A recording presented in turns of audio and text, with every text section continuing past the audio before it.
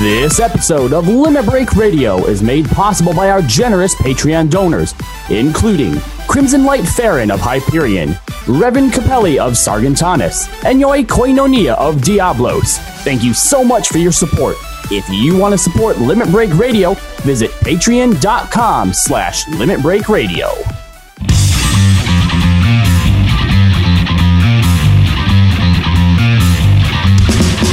Friends, it has been 10 short weeks since the release of the immensely popular adventure game, Lords of Verminion Go, the card game, Moon Adventure X. Today, I am crazy excited to announce the arrival of Heidelin's first G-Sports Arena. Yes, friends, the beautiful sunny landscape of the Ul'Dan Manderville Gold Saucer, Good Time Gaming is launching the world's first G-Sports Arena, the Monster Arena. The primary game that we played at the G-Sports Monster Arena will be Lords of Verminion Go, the card game, Moon Adventure X. We are very proud to announce a brand new G-Sport, Blitz Badminton. Blitz Badminton is played underwater with two teams scoring points by punching a ball back and forth over a net. Don't worry about the water part. Winning teams get extra oxygen while losing teams get murdered. So come on down to the new G-Sports Monster Arena at the Manderville Gold Saucer. The Monster Arena. Our jaws that bite, our claws that catch. Live from Eorzea. Limit Break.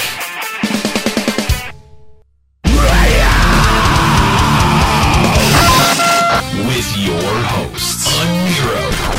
Now behold the horror you have wrought. Kahlo.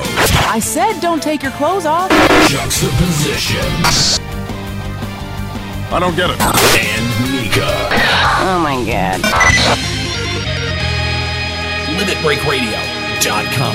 5, 4, 3, 2, 1.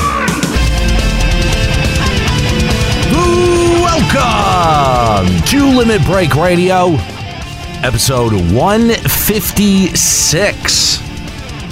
Want to thank everyone for joining us, twitch.tv/Limit Break Radio, limitbreakradio.com to subscribe to the podcast. We are, of course, broadcasting live from Eorzea. You can join us on the Sargentanus server, Goblet, the 5th Ward, plot number 30. Now, before we have to over-explain, just so you guys know, there's an ice storm in like a third of the country right now. So, oh come on, you're fucking lying. It's April right now. How could there possibly be an ice storm? There absolutely is an ice. I mean, it's just the truth. There is an ice storm. Global warming is a thing. Sorry. We call it climate change now. Sorry. If climate change was a real thing, maybe you'd have like an actual point, but it's clearly fake news. So joining me today over Zoom, we've got, of course, Kahlo, Juxta, and Nika. All right, so it's going to be a little bit of a different episode today. We're still taking your calls. I believe we still got a kooky, right? We have kooky. Okay, we good. Oh, thank God. Do that. Oh, thank God. I was going to say, because like if I had to run all of this shit alone, this was going to be a bit of a shit show. But Kookie's standing by to take your calls. We'd love to hear from you. Limit Break Radio on Skype, 810-515-8715. limitbreakradio.com/Discord if you want to call into the show. We're going to be talking about live letter. What? Nero. What? The following podcast will contain more substance than any live letter will ever give you, which is more than your anal leakage has. Listener discretion is advised. That's fair. Nika's in my chair. No, you weren't here. And also, why am I sitting in the chair like I'm sitting on the ground? I'm really confused. That is literally my chair, Nika. I have sat there for 154 Yeah, but you weren't episodes. here, and it would look weird to not have people in the middle of the table. Okay, I'm here now, so move. No. Fine. You can have my butt in your face then. How you like that? Fine. Today's episode brought to you by Tylenol. Tylenol Juxta's #1 pain reliever for Pretty carrying smelly. the show. Praise Juxta. Yes. Nika likes Elvon ass in her face, so. We appreciate the donations there, but unfortunately, I don't have the donation window up. So I need to turn it on too. Then womp womp. He even reminded me to put it up. I know. I was actually doing that to remind everybody, but I specifically directed it at Kahlo because I figured he would be the one to mess it up. Well, no. See, I apologize. Here's the cool thing. Here's the cool thing is that the wrong account is logged on over here. So That's weird. Yeah. So I had the window open just for a completely different Twitch account. So that's cool. Appreciate that. Way to go, guys. Awesome. Anyway, thanks for joining us. We appreciate having you along. Arguments about chairs and seating arrangement aside, I don't know why that matters, but we appreciate having you along. We want to hear from you. Limit Break Radio on Skype, 810-515-8715. LimitBreakRadio.com/Discord is how you get a hold of us. We're going to be talking all about the producer live letter that just went down yesterday, and I got to say, I'm kind of pleasantly surprised by how much we can expect coming in this next couple of patches. Yes, but don't worry, because there's also some stuff we have some skepticism about.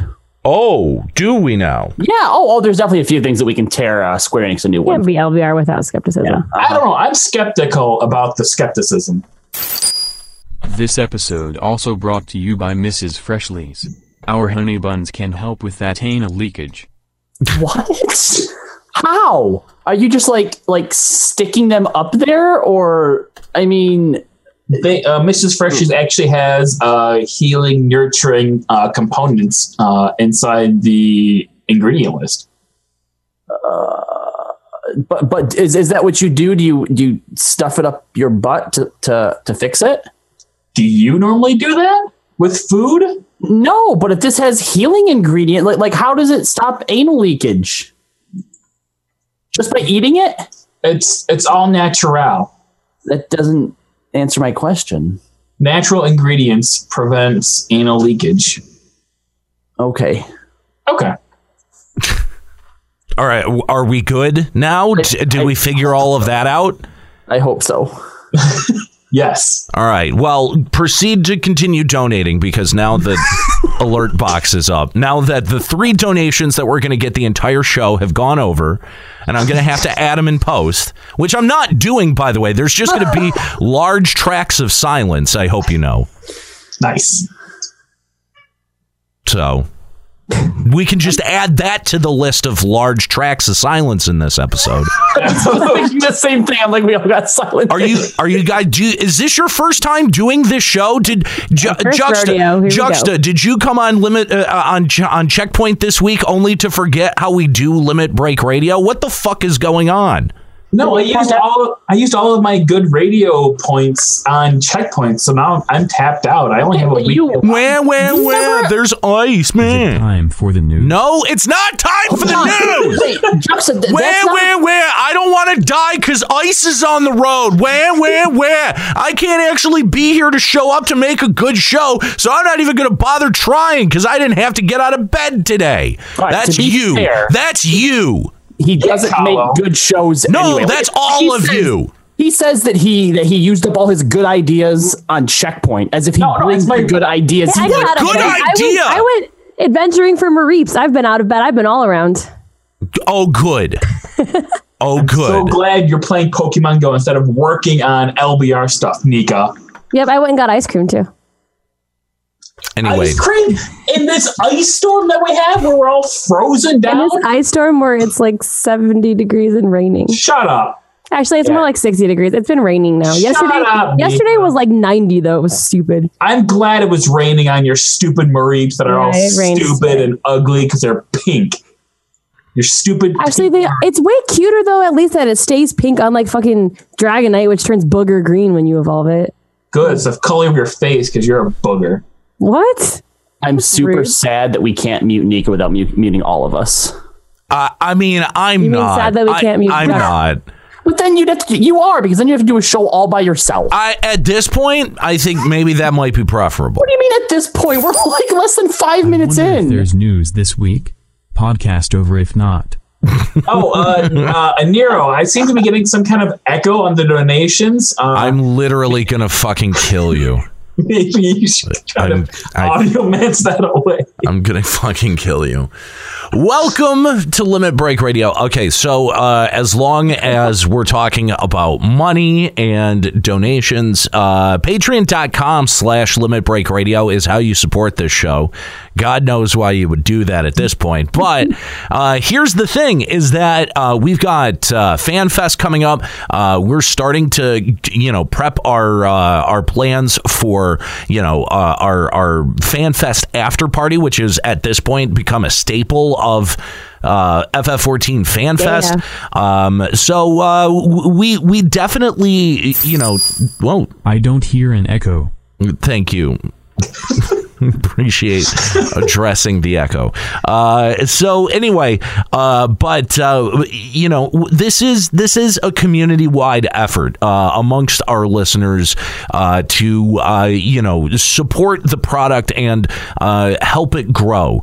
And I know that we've gotten a lot of questions about, well, when is the Let's Be Real podcast going to start? We've definitely got some work to do in that department before we're able to relaunch the Let's Be Real podcast. We've set a goal for ourselves on the Patreon of $1,300, which was the original goal to launch Final Encountercast to begin with. Right? No. Yeah. It was 2,000 weekly, right? Yeah, 2,000 to get it back weekly. We'll debut the first episode once we get to 1,300. And then if you wanted to see that show produced weekly, we're going to have to get that back above 2,000. Currently, we're sitting at 133 Patreons at a total of $1,211. And we thank you so much for your existing support because this is really helped the entire project grow. Checkpoint Radio has kind of grown out of our efforts here of Limit Break Radio. Pretty much the only way that we've been able to fund ourselves and to keep the project going is by your support over at patreon.com/Limit Break Radio. A project like Checkpoint Radio takes time to grow, and it's a much harder, it's a much larger hill to climb to get advertisers involved with something like that because esports isn't usually represented on the radio, and the radio usually isn't talking about video games. So the people who would be interested in a show like this they kind of got to be coaxed along, and that takes a lot of time and it takes a lot of effort, and we're starting to get there with Checkpoint, but we're not there yet. And so your support over at patreon.com/Limit Break Radio helps all of those projects to grow. It helps the Let's Be Real podcast get to a point. This is important, but not the news. I want my bits back. Fuck you. You don't get your bits back. But if you want to see the Let's Be Real podcast made into an actual show, give you an idea of what to expect. Is there going to be a good FanFest? I think we need to start watching the Sky and Erzia starting in 4.3 is how that should have ended. But I don't know. I mean, I don't know what to expect this year's FanFest, but that could be a point of discussion a little bit later on. What does Square Enix need to do for Final Fantasy XIV? What do they need to come out and announce at the next FanFest in order to keep you as a customer? We can talk about that here today, maybe next week, but those are the kinds of discussions that we have here on Limit Break Radio. FanFest A, perhaps a Callow Cuddle Sesh Part 2. You come on out, Aerodon. We'll make that happen. Although this time we'll charge for pictures. That's weird. It's weird when you say it like that. Why? Why? That's a financial opportunity. No, I get it. I don't think I was seductive enough. Except this time we'll charge for pictures. Okay. See, now I just threw up in my mouth. I mean, if I go to conventions and I pay for celebrities' pictures, we can charge, right? Yeah, but why would we do that? We're not. Listen, fine. Easily, we're as big a celebrities as Mr. Belding, right? Like, fine. I'll accept that. Mr. Belding from Saved by the Bell, right? But he was charging like $40 for an autograph. Wow. I wouldn't do it, but who's paying $40 to get Mr. Belding's autograph? I was gonna say that's a lot for Mr. Belding. I would maybe charge like a drink. Like if you buy me a drink, you can come in and take pictures of me cuddling with people. Apparently he doesn't drink anymore. But because I tried to buy him a drink because I felt really bad for him. But I stayed in the room next to him when I went to Alamo City Comic Con. He really definitely heard me have sex. Definitely. There's no way he didn't hear me have sex.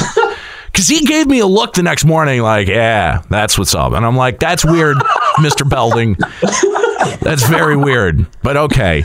Anyway, your support at patreon.com/Limit Break Radio helps us do really cool stuff like throw a FanFest after party, continue to grow the brand and continue to bring you a weekly podcast. And I just heard through the grapevine that there was another Final Fantasy 14 podcast that just had to put themselves on hiatus status. Not going to name any names, but it's okay. Listen, it's okay.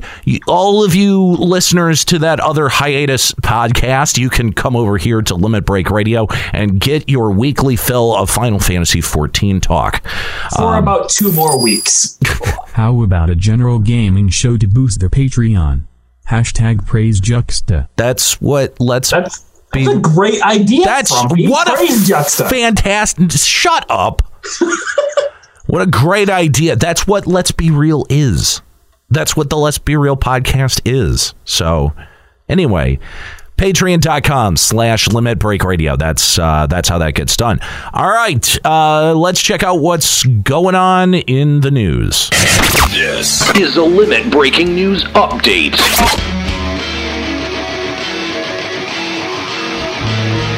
I'm not sure where I'm supposed to come in at this because I can't hear it, but for all of those people, God damn it. And Yarrow is gonna be drunk again. Nika headcanon. For all of those of you. Wow. And Nero, cover your ball sack because I'm the prowl. Oh man. Here I come, guys. For all those of you that were clamoring for and paying for the news, there is none today.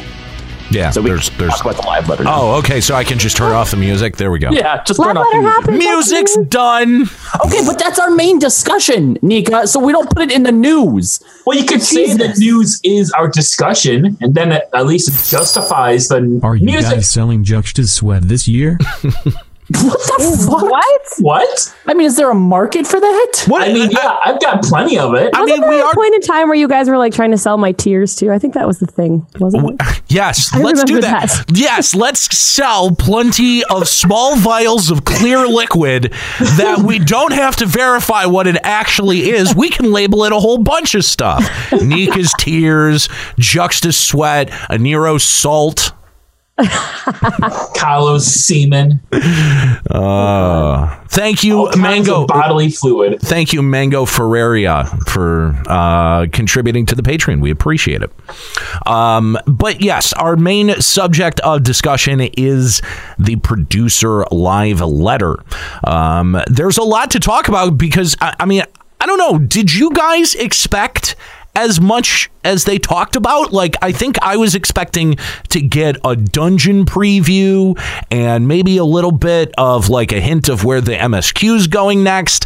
And I think they talk a little bit about the next Eureka too. Yeah, I was not expecting the Eureka. I would have thought that would have come in the patch 4.3 preview part 2. Yeah, see, considering that it's 2 parts, that's what surprised me. I mean, the fact that they just told us what it was, I guess I'm not surprised about that. I think what I'm waiting for now is if part 2 is just Eureka, then it all sort of fits in and makes sense, right? But if they expand upon even more stuff in part 2, yeah, this patch is actually looking bigger than what we're used to getting. Bigger than anything in Stormblood at the very least. It feels bigger. I mean, it feels substantially bigger because, not only do we get a preview of the Ivalice Raid, we've also got Beast Tribe quests coming. I mean, new MSQ, obviously, focusing on the Domicide, but we're also getting, an expansion, the next installment of Eureka, and officially, we have heard now the next Deep Dungeon, Heaven on High. We'll talk about all of that coming up today here on Limit Break Radio. But before we start, let's go to our phone lines. And I think so. I'm not sure if they're ready yet or not. I'm still getting kind of used to running all of the phone lines. So hopefully we've got Hazel Sky of Coral on the line. Hazel, how you doing? I'm doing well. How about you? Boy, butter only $1. Butter your bread with a slice of the good stuff. Oh my God! Our audience is so gross. It's just frumpy. It's all frumpy raccoon. I know. He's praised to beat the Juxta. Anyway, Hazel, thanks for giving us a call here on Limit Break Radio. What's going on? Hey, so you stayed up for the live letter, and I guess we found out something a little bit interesting. You hear about what they're doing with the raid, like how they're going to change the loot system on that? No, 24-man. 24-man raids, yeah. Yeah. So basically, the idea is that so they're going to take need out of the equation completely. Everyone who goes in, you're going to get maybe 2 items out of your chest, and everyone can greed on anything. There's no need rolls. So let's say that you're a tank and you go in specifically because you want tank gear. You're still going to be competing with everyone else in your party for that tank gear, even if you went in as a tank. This is some bullshit. At the same time, you still have the weekly loot lockout. So how often are people actually going to roll against you for? That's true. Dude, I feel like this doesn't really impact you until they lift that weekly loot restriction. No. Here's what's going to happen. No, it sort of does, because right now, if you go in as tank, you're the only tank in your group. You're guaranteed to get the things that drop. Now, if people want tank gear, they can go in on their better geared samurai and still roll on tank gear, rather than having to go on tank and then getting tank. I feel like the only problem that tanks are really going to be the only one who are like, that's bullshit. Yeah. In a consistent manner, I think tanks will consistently get screwed over. Now, if you're another job, it's not getting consistently screwed over. It's now you just have potentially more competition in loot, or for rolls. That's just, I don't know. What I mean is tanks will probably run into that more often than a ninja or a bard will. Yeah. No, I agree. Still, I remember before thinking I'm the only samurai or monk, which means I'm definitely going to get any striking gear that drops, and now anyone can roll on it, and it's a little scary. I don't know. Now it's fair because the healers always had that problem. So go fuck your guys self. Yeah, and fuck your loot privilege. Actually, suddenly, as I'm thinking about it, you're right. Tanks never had to worry about competition for not except for the very first Crystal Tower. Or something. Now they do, and isn't the raids is the one sort of duty finder thing to where you're actually better off going in as a DPS if you have it, because you get in quicker, right? Well, but I mean, think about it though. If you follow the eye level progression of the last couple of patches, this eye level set of gear is probably going to be instantly outclassed by whatever gets put into the next phase of Eureka. So I feel like, if you've got the choice between both of those, that, this, I don't think it's going to be that big of a problem. Unless you're a tank. I do. Okay, Hazel. What job are you? I main on Red Mage. Okay. So why do you think this is going to be a huge problem? You already had Black Mage and Samurai competing against you. Exactly. So check this out. Not only do I have, that means I have other mages. I used to just have other summoners and other black mages competing against me. So if I joined in and I saw that there was another black mage, I might be able to look and see, has he already gotten some of this gear? Oh yeah, he already has the gloves. I'm looking for the gloves. So I know that, hey, going into this, there's a good chance that if the gloves drop, I'm going to be the one who's going to be able to need on them because he's not going to grab them. Now, let's say that I've got a friend who's a black mage and he decides, hey, you know what? I don't want to wait for the black mage queues, or I don't want to wait for the white mage queues. I'm going to roll on tank. And he jumps in as tank. He can still loot on the same stuff that I need, because if his main is black mage, he can still loot on it even though he's on tank. Like, basically this makes it so that if your main is not very popular as if it takes a long time for you to queue on one of these raids, and you decide, okay, I want to go as something that's going to queue faster, but you still get to loot on the stuff that you on the stuff for your main. Yeah, Hazel, look at it from the other side, though. Here. Imagine if the job your main that you're supposed to queue on to get your loot takes an hour to get in, then you get in and nothing drops. That sucks too. Sure. Look. If I went in as a ninja, because this last raid tier, I didn't see a lot of ninja stuff drop. So had it dropped one time and somebody else got it, would that suck for me? Yeah, sure. It probably would. But overall, this is actually a lot more fair. And if you can go in on a quicker job to do more runs and potentially get something, but who cares? Callow, answer this though. But why did they decide that the fix for this was to get rid of need and make greed only instead of just implementing a token system for 24 bans? Like, that would have made it so much more fair. No, because with the token system, you go in literally, let's say you just have one job. You go in 5 weeks in a row, have all the gear you want, you stop doing it, period.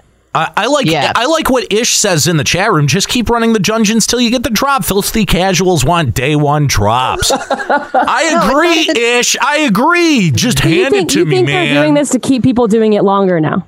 That's what that is. Yes, it promotes the grind. The only benefit of this move is that it means that people will be forced to run the content more often every week, which means that there will be more total people running the content even up to the last day of the weekly cycle. So on Monday that night, sounds terrible. I hate when I log in on the last day and nobody wants to do anything. Or I just stay in Eureka and get better gear anyway.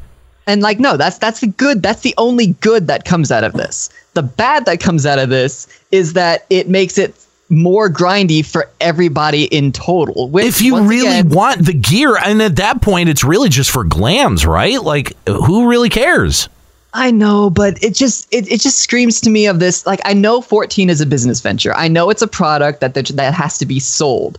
But previously, at least it kind of felt like, we, the players, are kind of being treated to something that was developed with love and care and respect. And now it really just feels like, the halcyon days are gone and Enix is just going to milk us now. But this does feel like it actually does address somewhat of a game design problem, where people go through, they get either the 1, 2, 3, or 4 or 5 pieces that they want, and then they check out. If you're making people have to queue more often, it should mean that the queue time for everyone, in theory, should be less oppressive. So, in that way, I actually do think that this isn't the worst thing, and the surefire way that this will never affect you is to never have shitty rolls.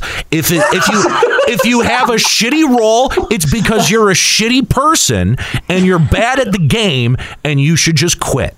I've always thought that was one of the marvels of Square Enix, was how they were able to actually attach the role to how good of a person you are. Exactly. It's an incredible morality system that Square Enix has developed here. No, but the problem is, RNG being the bitch it is, you could actually go, there's more opportunities now for you to go the entire week having run 3 times a day and still never getting the stuff you need, having it drop Monday night at frickin' midnight, and some paladin rolls on it, and you were on DPS being great, I needed that. That was what I needed. And that's fair, because a lot of times too, on my when it gets that close to the end of the week and I don't have my gear yet, I just roll on anything to get a piece of gear. So at that point, there is going to be people just rolling green on anything so that they get something, and then the piece you really want drops, and you can't need over them. Well, and then be a good player and don't have bad rolls. It's really hard for me to take to feel for either of you when your argument comes down to, I needed that.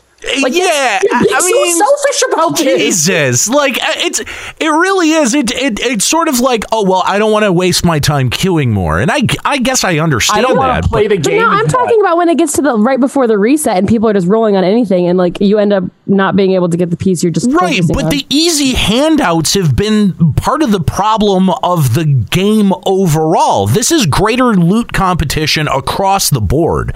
I actually think that that's probably a good thing. You know what? We could just do what Frumpy Raccoon says, and maybe they should just put all the stuff in the cash shop. How about that, Hazel? Would that make you feel better? Maybe then you wouldn't feel like they were squeezing so much out of you. Hazel, thanks for the call. We appreciate hearing from you. Yeah, no worries. Have a good one. Yeah, take it easy. Give us like Hazel doesn't have very good rolls. Hazel's a bad person. Give us a call. Limit Break Radio on Skype, 810-515-8715, limitbreakradio.com/Discord.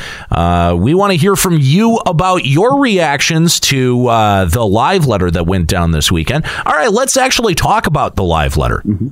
So just so you know, in here, I did put links to all the different pictures that they had for each motherfucker. I'm still waiting in queue for Chimera for 2 weeks. I want my relic. Stop! Why would you do that to yourself? Especially because you could just go in and solo it. Yeah, exactly. Yeah. Like, oh my God. The other thing I'd like to say to Square Enix is putting all of your like recaps and notes on Twitter instead of in an official forum post was the stupidest thing you've ever done. I fucking hate that now, but whatever. So patch 4.3 is called Under the Moonlight. It's scheduled for release in late May. Estimates seem to be for like May 22nd. And as far as solo content, Jesus, I motherfuckers. pay real money for some juxtapenile discharge. Opening bid $5. Oh my God. All right, $5. Do we hear 10? That made me fucking gag. Gross. We actually I just like show garbage. I didn't know it was worth $5. MSQ, yes, as Nero mentioned earlier, is going to center more on the Doma side of things, which... Oh, good. That's what we wanted. Doma's so boring. Okay, but to be fair, what's left in Alamigo? I mean, what's left in either side of No. Let's be real, though. Like, we liberated Alamigo in like 5 minutes, and then you think all of a sudden it's just going to be this perfect country? Like, there's definitely other shit going down over there. It makes zero sense for us to ignore it. Okay, well, guess what? It has yet to interest me. So if they suddenly come up with something cool and interesting, great, awesome, that'll be cool. Actually, something I wanted to ask on the picture, we see King Guy, whatever his name is, Hien. Yes, we see Hien. We see we see Yugiri. Who's the other dude on like the far the white guy? Right? Yeah, is that somebody we know? He's from the last patch. He's the bad guy. See, I don't even remember him. He's what's her face? Bitch Face's little brother. I am caught up on the MSQ, and I don't remember that dude at all. You are not caught up because he was basically the most important character. He's Bitch Face's little brother. Main scenario quest completed. To be continued. You can just say that. There's no proof. Okay. And then also there's quests including the Four Lords, but we are not getting a Four Lords battleground this time, or a trial this time. Apparently the trial we're getting this time is secret. We've been told there's going to be a normal and an extreme mode, but it's not tied to the Four Lords. Now we are getting a Hildebrand quest. Do you think that the new trial could be in Hildebrand? You know, as much as we can sit here and wish for it, they ain't going to do that. I hope so. They don't even know what to do with Hildebrand, even within the quest line. You think they have enough foresight to actually make a trial for that chick? All they have to do is go back to the way they were doing it in 2.0. How is that hard? Clearly it is, because they haven't been doing that for 2 expansions now. Well, there's a lot of stuff they haven't been doing for 2 expansions. They've started to do now. I mean, Eureka is showing actual progress in the way they develop stuff. You don't think that maybe we could hope that whatever they're doing there spreads to other parts of the game? It just wouldn't make any sense. Like, why would they just now start doing trials or hard or normal and extreme modes of trials of the side quests of the Hildebrand side? Well, the extreme part makes sense because we've never gotten an extreme Hildebrand. I mean, it might just be something as part of the MSQ. That's probably the best. Well, my question is though, how are they going to do the rest of the Lords fights. I mean, we're two more plus the big guy, right? Yeah, I mean, yeah. If you want to do Kieran in there too. Well, they'll still do them as trials. I just don't think we're getting one now because isn't the way that we parsed it out last time is if we get one every other patch now, it'll end. Kieran is already right? The little pony that you read. That is true. Yeah, I wonder how they'll.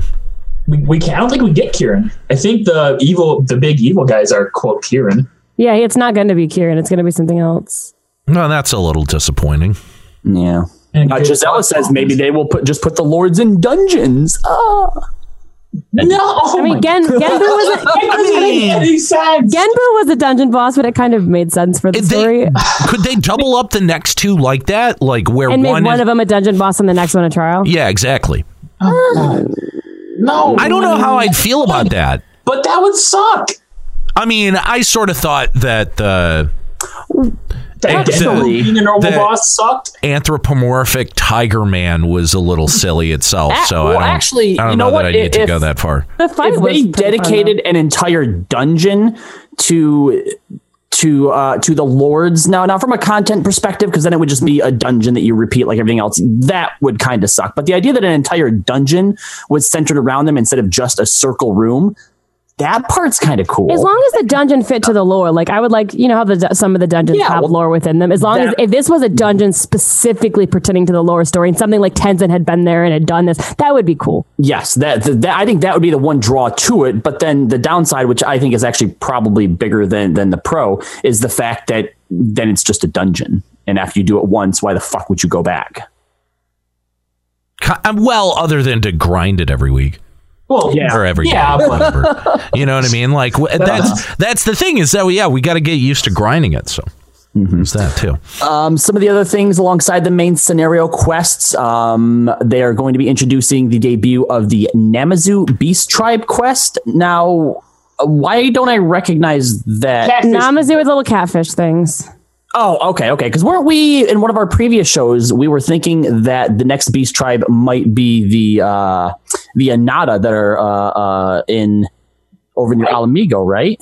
What? We already have the Anata. Where have you been? Not doing the Anata. Jesus, clearly. Oh my god! All right, so the last ones that were introduced were Ananta, and they're basically the same as the turtle guys.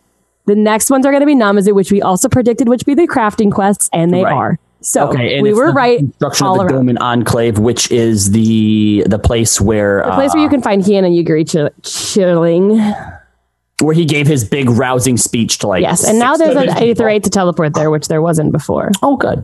Now. So we can go and watch it get constructed because that makes a whole lot of fucking sense, Square Enix. I mean, yeah, I kind of like how like Mordona would get bigger, and even like the little area where the Ananta Beast Tribe quests are has kind of changed a little bit. But like this area is so far out of the way, unless they put something there for us to do, like seeing it build up is kind of not as exciting as it should be. I think I have a feeling that every MSQ patch we're going to get directed back there for some reason to see how it's getting built up.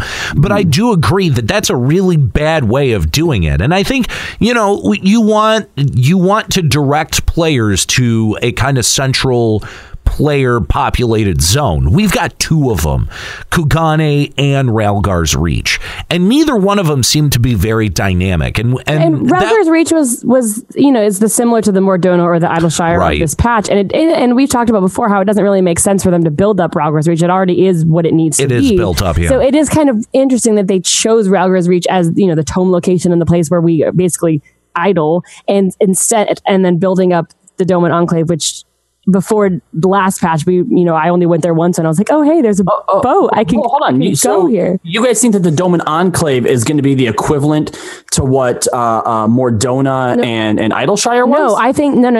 Only in the way that it's going to be built up and changed between which is patches. silly, because already Ralgar's Reach is that equivalent in terms of where we buy all the tomes and we do all of that stuff. So they seems shouldn't have silly separated the two to things. separate them, right? Because the Doman Enclave is so far out of the way. You have to specifically now that we have an Aetherite, I guess we can go there easier now, but you had to click on the boat, go there, and there's nothing to do there. Yeah. There's a level 70 quest for story that you do there that you get nothing from, and the main story quest kind of once in a while directs us there, but it's not a place that that has foot traffic. Like it's not a place that it's literally the same thing as what the Mog quests were when you were building up that stupid place next to the Dragon Altar. But at least that was to go there either. But at least that was in an open zone, so you'd fly by it if you were doing a hunt. You'd go by, like that was still in an open space. This is like a separate zone completely, and it feels really weird that this is the area they're choosing to build up, unless something is going to happen there. I don't know that I'd hold my breath for that. The other cool thing that I don't think that they talk too much about, they just showed this little preview, but we do know what the next installment of the Return to Ivalice is going to be, and that was something that you didn't mention earlier, Nero. And this whole big giant thing that we're getting on top of Deep Dungeon, MSQ, and all this new stuff, we're also getting the next Return to Ivalice, and it is the Rana Lighthouse. Now, does anyone know what connection this has to 11 or sorry 14? To 12 or Tactics? 12.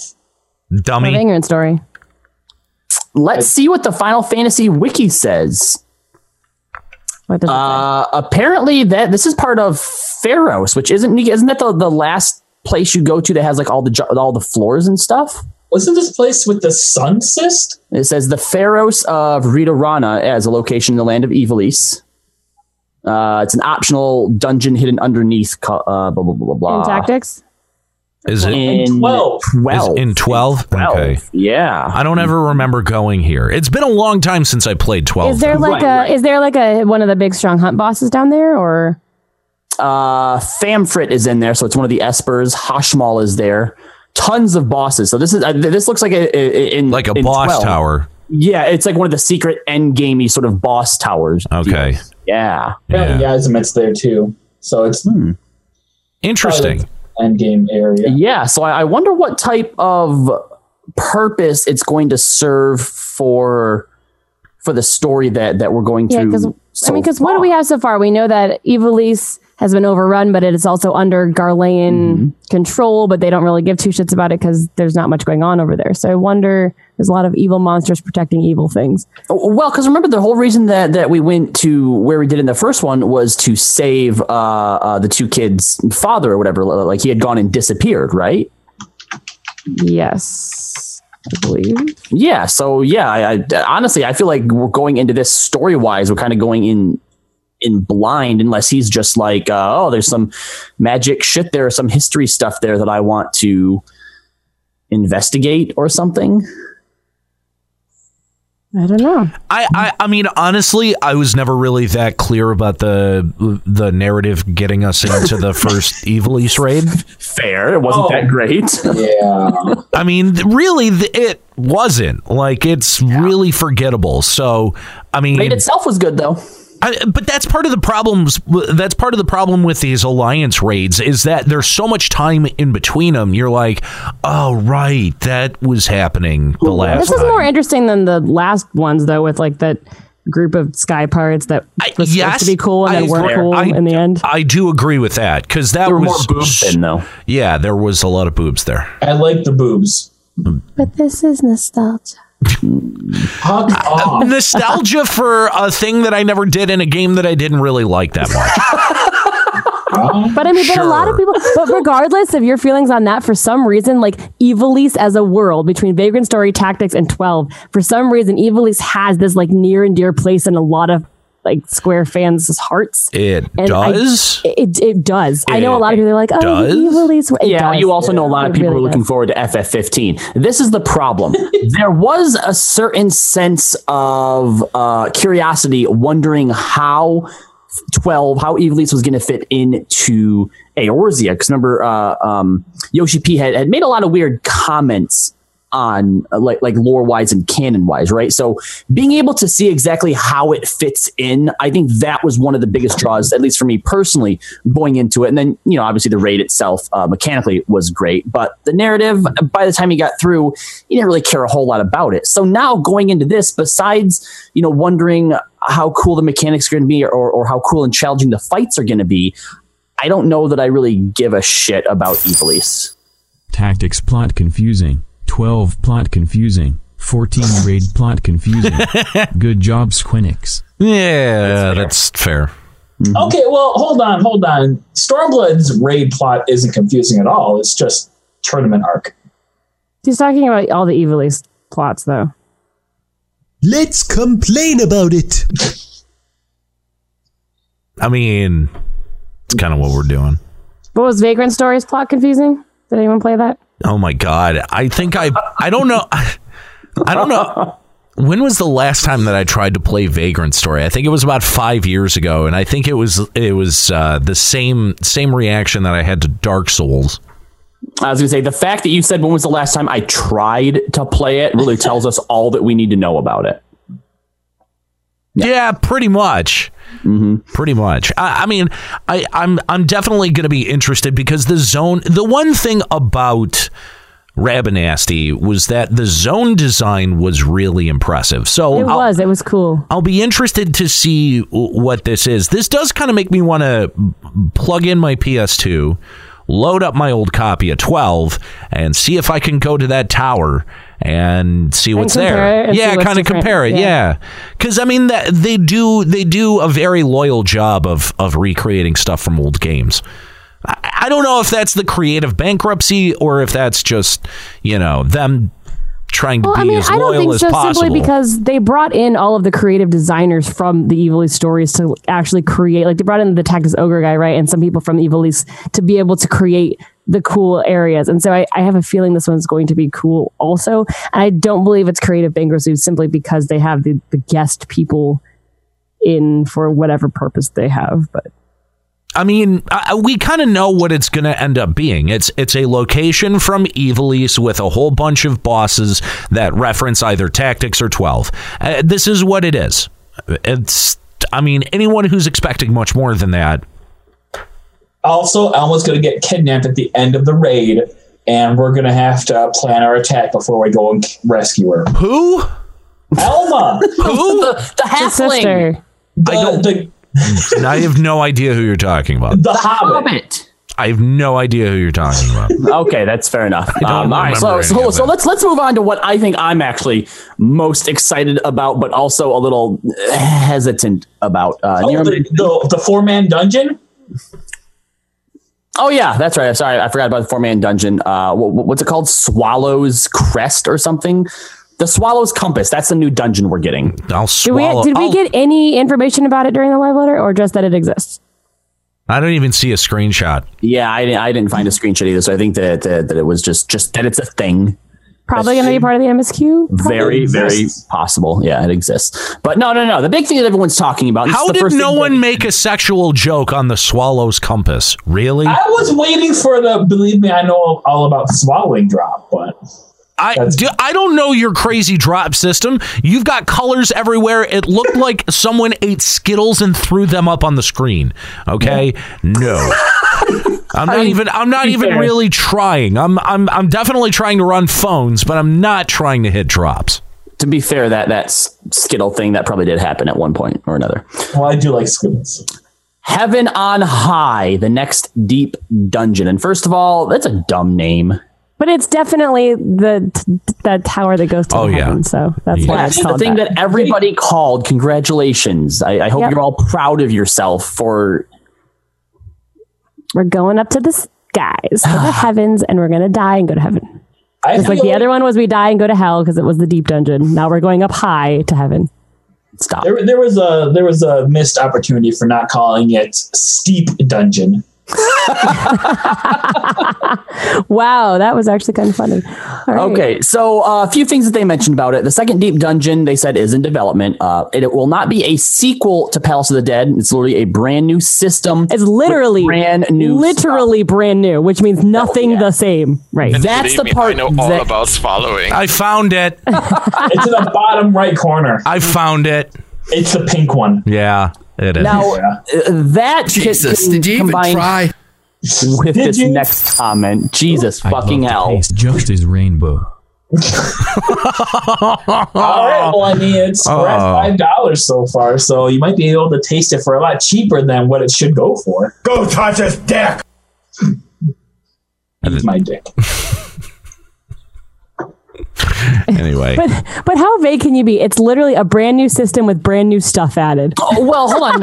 Also, keep in mind the next part of the court as well, which is we're planning to include new elements, of course, and also create one where there'll be a variety of objectives, places, and playstyles. Some of the stuff that we asked for from the other deep dungeon. Yeah. But the fact that they're also potentially changing stuff up, given Square Enix's history, I think also sort of does provide a little bit of room for them to fuck it up. Well, but the thing is that we, as a show, and I think as a certain portion of the community, do push Square Enix to be more creative with what they make. And I think it would have been massively disappointing for them to go, oh, here's Heaven on High. It's the exact same thing as Deep Dungeon with a different skin. Right, because that's exactly what they did with Aquapolis and whatever the next one, like of stuff, the Annals of whatever that we've been asking them to do is when you do get something right, improve on it. Well, right? and Don't I just think necessarily scrap everything and then try again. Well, and I think that they have maybe learned that lesson from Diadem to Eureka, because they did take some of the lessons that they've learned, not just from Diadem and the failures of Diadem 1 and 2, but they've also clearly taken what they've learned from Hunts and in some regards Fates, and took all of those mechanics and combined them. Okay, I don't know. I mean, I'm more encouraged to see them saying, "Yeah, it's a whole new thing. It's not just Deep Dungeon 2. Like, it's a different thing." I think that is massively encouraging, and I think we as a player community should welcome things like that. We should welcome their creativity and their willingness to try new things, because they've been very stagnant, and that's been the biggest problem that we've identified with the game for years, really. Well, and the optimistic side of me too, when I hear that it's brand new, just makes me think that, okay, they might take out like the Pomanders, right? I think you could still have a Deep Dungeon experience without having the Pomander system, or even just giving a different type of reward structure. And since we have Eureka right now where we build up the weapons, we don't need a second Deep Dungeon where we're building up another weapon. Right. But I want lightsaber weapons. We've already got those. Not just that. Not just that, but I think that the gap between a tome weapon and the weapon coming out of Eureka is not big enough to be able to serve a place to try to fit something like that in. And I really hope that for this Heaven on High that they expand the loot outside of just one type of gear or weapon. They really need to. So a few of the other notes that they gave us is obviously, all right, it's going to start with 100 floors. Now, whereas floors 1 through 100 back in the original Deep Dungeon, there were a lot of people that were doing those solo duo, and the way that this Deep Dungeon, the first Deep Dungeon, ended up falling was it's literally just there as like an XP catch up. What they said about this is that starting at floor 31 and higher, those are being designed as a high-end challenge for parties of 4. Now that's super encouraging. That's what I'm excited for. I've been saying this forever, like hard. Now, really what it comes down to though is the rewards, because technically we have, the Deep Dungeon 101 to 200, and they are fun challenges for a party of 4. Let me tell you, I'm still at like 170. I haven't had time to go back and finish the last 30 levels. Then actually you should be even more excited, Nika, because they specifically said that this mid to hardcore 4-man content that'll be tied to it, that they want this to sort of exhibit the same type of challenge that floors 180 to 200 did in the original Deep Dungeon. No, that's awesome. I just, again... Is it just going to be for like, oh, hey, I cleared it? Or is this something I'm going to want to run a couple times with a static group of people to progress through and get good gear? Or is it something I'm going to run once, get the achievement, and say, yay? Like, that's okay. You didn't run it once and get the achievement the first time, Nika. So hang on. No. This is super valid, because I never really got very into Palace of the Dead because I was like, I don't want the weapon. Like, I just was not motivated by what was coming out of it to be able to justify my continued my continued activity in it, right? So if it's floors 31 and up, I really sincerely hope that they give the same consideration to this loot pool that they did to Eureka. And I love one of the things that I love about Eureka is that you're not just going in there to work on the weapon, you're going in there to work on the gear as well. And that the possibilities that are presented by continually upgrading and expanding gear is something exciting, because that's something that is a little bit newer to Final Fantasy XIV and something that Square Enix could do something very creative with. And I kind of hope that they go back to kind of the Nizul Isle way of distributing gear through Heaven on High, because that was, to me, a really motivating way to be able to do it. So 31 and up, you clear 10 floors, 20 floors or something like that, and you get a different gear slot piece of gear. I like that idea. I frankly think that would keep people into the system a lot longer than just working on one weapon. Well, not to mention, too, I think and I understand why not just Square Enix, but a lot of games have gone away from this idea of just the randomized drops and gone more towards token systems or like the tombstones. But I think the problem that's starting to have on people is that there's no excitement to it. To a certain extent, when you know how many runs you have to do to get your next piece of gear, and you know what your next piece of gear is, you're just counting down the days to your next paycheck. Yeah, really. And there is still, sure, okay, I got my piece of gear. All right, that's exciting, but that will never compare to, oh man, I've gone 6 weeks now, and oh my god, I finally got my drop, or even holy shit, I got my drop on the first fucking try. This is amazing. Right, but I think that there is Square Enix doesn't necessarily want that to happen. Although them taking the need out of the Alliance raid, maybe they're a little bit more open to it. But I do agree that that's not usually Square Enix's, main MO. So, it's hard to say, but I'm encouraged by what I'm seeing here. And also there's a note using Magitech to do some sort of grand summoning. Mm-hmm. That seems kind of neat. I don't know what that is. We'll probably anyone's play guess, into but whatever this 4-man content is, but yeah, there wasn't a whole lot of details about what exactly that is. We're going to heaven, so what could we summon that's grand in heaven? Oppressor. Well, see, all right, this is obviously 100%. We're going to summon Heidelin. Just like theory crafting type crap, right? So I can see it going one of two ways. The first way is that's how you do the boss floors. You get to a boss floor and you use magic to do some type of grand summoning. Or as you're going up these floors, maybe there's something that you collect to power some type of Magitech device, whether you get to the end or throughout it, to do a special summoning for like an extra boss or something that drops extra prizes. That you can't get it every single time. Yeah. That's why it's more of a grand summoning than just a summoning. Mm-hmm. Yeah. Interesting. That's pretty interesting.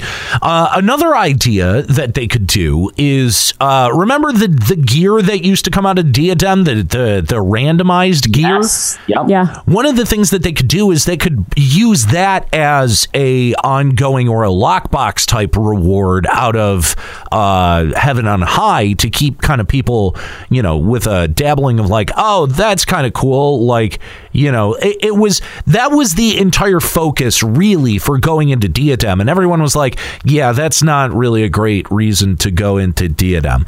But I think if you've got a weapon that could come out of there, although I don't like the idea of a weapon, but like, you know what I mean? Like if you've got one static reward that you're purposely working on building up, and then the possibility of a fairly decent randomized stat reward, that could be another way of approaching it. Well, not to mention, there's also another gap when it comes to your player base and giving them gear that isn't quite filled right now. We've recognized that with the way that Eureka is designed, that you could do Eureka to catch up with your gear, or if you're not really into that, you could still just do dungeons in your Tomes of Mencia grind to get caught up to where you need to be. So it's kind of offering two different types of play styles, but with dungeons, that can still be very boring and monotonous. And with Eureka, you still, in some cases, need quite a few people. Now, obviously, it's easy to get into a big group of the NM train, right? But if you're looking for more of a smaller, intimate sort of setting that you can do with your friends, that's a little bit more exciting than just grinding out dungeon runs. If they did put in these randomized gear stats that, aren't quite as good as Eureka or necessarily the Tome gear, but it's still a way to help you gear out your other jobs. The idea of going in on the weekend and just grinding out a bunch of floors and hoping, to get randomized loot that you can put on some of your other, subclasses or whatever. I think that has a place in the game as well. Yeah, I could see it. I mean, there's a whole lot of different stuff that they could do to make it feel more worthwhile than original Deep Dungeon. That loot idea has a place in the game, but not if they're billing this as really hard content for 4 players. Well, that could also be a side part of it. They could still also have some type of... There's going to have to be one big reward at the end of it, though. Oh, I hope there's more than just one. You know what I mean? Bench, there's yeah. at the top. I mean, it's a lot of the issues with rating, like as it is with 8 people and how much you have to progress, is scheduling. So like that's the biggest reason why I don't want really, really hard 4-man content that's on the level of a raid. And if they give us this, they have to give us decent raid equivalent, like some kind of reward that feels like it's worth raiding for. How would you feel, Nika, if they did actually put straight up same item level gear at the top of Deep Dungeon as raiding? It would depend on how easy it was to get there. It would depend on if I could just grind it over and over versus the weekly lockout of the other one, because it would be cool if it was kind of like not a weekly lockout, but not an every day, like something every couple of days. So that way I could do my weekly loot, like go through and do the raid, do 1 through 4 or whatever, get all my weekly tomes and whatever gear drops from there. And then go into this 4-man content and do it like 2 or 3 times a week in the in-between. So that way I'm still gearing out my gear, maybe getting something that's BIS or like somewhat close to it. So then I don't know. I feel like if I can just grind Deep Dungeon in one day, then it completely gets rid of the point of doing the raid. Yeah. It provides an option for raid groups that like you, maybe on different, because some servers are so small and maybe have trouble finding, people to fill in their roster, but providing an option for people that while we don't have what we need to fully man the raid, we can do this in the meantime. Yeah, that's true too. And I feel like a lot of it right now too is like meeting DPS checks. Like my group's currently now on 07 and we're progressing slowly through that. But I feel like I don't think that our gear is quite up to snuff yet to beat the final DPS check anyway, even if we mastered the mechanics. And this is something we could do to kind of help gear us, because you could only get 1 per week. Otherwise. Yeah, but if the big reward at the end of it was, and Nika, I think you had suggested this idea, a raid equivalent strength ring to put in your second ring slot, that gives a pretty significant incentive to go do that for, both kind of casuals and raiders alike. I mean, Lloyd had basically said in the chat, give us Raj's ring, which is sort of like that. I like the idea of it even possibly being scalable for the future, but even just a raid equivalent eye level ring, I think would be enough to get it done and keep people incentivized to keep doing it. I think so too. But what's the reason to keep on going back afterwards once you've gotten the ring? What's the reason to do anything after you've already gotten the reward in this game? There is none. Well, I would hope maybe that when you get to the top, all 4 people don't get it. There you go. 5% drop rate. So either it's a low drop rate or there's only 1 and 1 person gets it. So that way, because I mean, if it's only 4 players, it's going to be a static. You're going to want to help each other. Yeah. So that way, especially because I'm probably planning on doing this with 4 of the people in my raid static. So I assume that we would want to go back to then help the rest of our group gear up. So then when we go back into the 8-man raid, we're stronger as a group. Makes a lot of sense. I'd be into that. Yeah, no, that makes a lot of sense. But I mean, who knows if that's what they're going for with this? Square Enix, we solved your problem. There you go. You can have that. You can have that one for free. Like we do all the damn time. Just let us make the game already. You're welcome. Okay. Shit. Jesus. By the way, as we've said before, literally all 149 of you can call in about any of these topics that you may have comments or ideas on. Yeah, we got a couple of folks waiting on the line. We'll get to you in just a second. Limit Break Radio on Skype, 810-515-8715, limitbreakradio.com/Discord. If you've never called a radio show before, this could be your first one. You could call us a radio show, kinda. We're totally radio show. We would love to hear from you. Limit Break Radio on Skype, 810-515-8715, limitbreakradio.com/Discord. Oh my Now, God, the last floor being a Kugane jump puzzle where if you fall, you fail. Get out with that. I like it. No. Let's get into the part. I think a lot of people were surprised to hear about Heaven on High. I was surprised they talked about that. Didn't we predict last time this would be in like the last patch as a catch up? Yeah. Or whatever. No. I was expecting to hear about it. Like, I was like, if they're insane if they don't actually talk about it on this live letter. So that wasn't as big of a surprise. But the fact that they're talking about the next phase of Eureka does surprise me. How come? Because we knew that we were going to get another one in 3.5. We're going to be getting one in 3.45. 4.3. What is it? 4.35. We're going to get one in every 0.05. So it's going to be 4.35, 4.45, and 4.55. Definitely. So why are you surprised to hear about it already? The fact that they're talking about it in part 1 and not part 2. Because I would just like, think about this. We've actually got a part 2 to this live letter. There's more shit coming in this patch. Okay, sure, but they didn't actually really give us any more details on it than we've already gotten. We knew there'd be new gameplay elements. We knew that there'd be they told us that there's snow. We didn't know that. No, okay, but think about it this way. We've already deduced from the Mystic Quest, 4 fiends, that there's 4 elements, and we've already gotten wind, so it's going to be one of the other 3. Okay, now we know it's snow. We assumed that, Nika. We didn't get any confirmation. How are we going to be able to survive fire? That seems very dangerous. You're dangerous. The one thing, though, that I am excited about, because obviously we've talked about it here and thrown this out a few times, but they did mention that they're considering pop item or entry key NMs similar to FF11 and 1.0.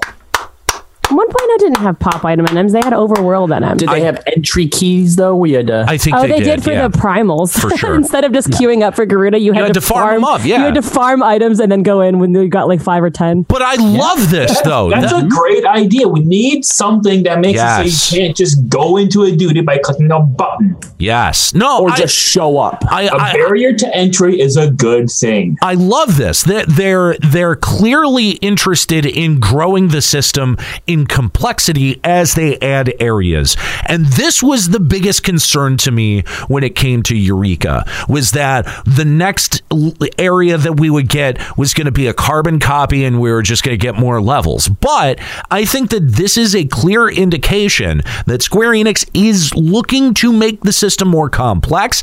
That's something that I'm very excited about. Well, I think maybe they finally actually heard the subset of the player base that doesn't like the forgiving casual direction that the majority of the game is being taken in, right? And so they've given us Eureka. And now really, if anybody comes out and complains that Eureka is too hard or it's leaving them behind, they can now say, well, then Eureka isn't designed for you. Go back to doing your dungeons and your easy raid content. But there is a clear distinction in the way that that Eureka is or can be done versus the rest of the content, right? And we all identified, like, yeah, you do take a 10 eye level item hit, or eye level hit, right?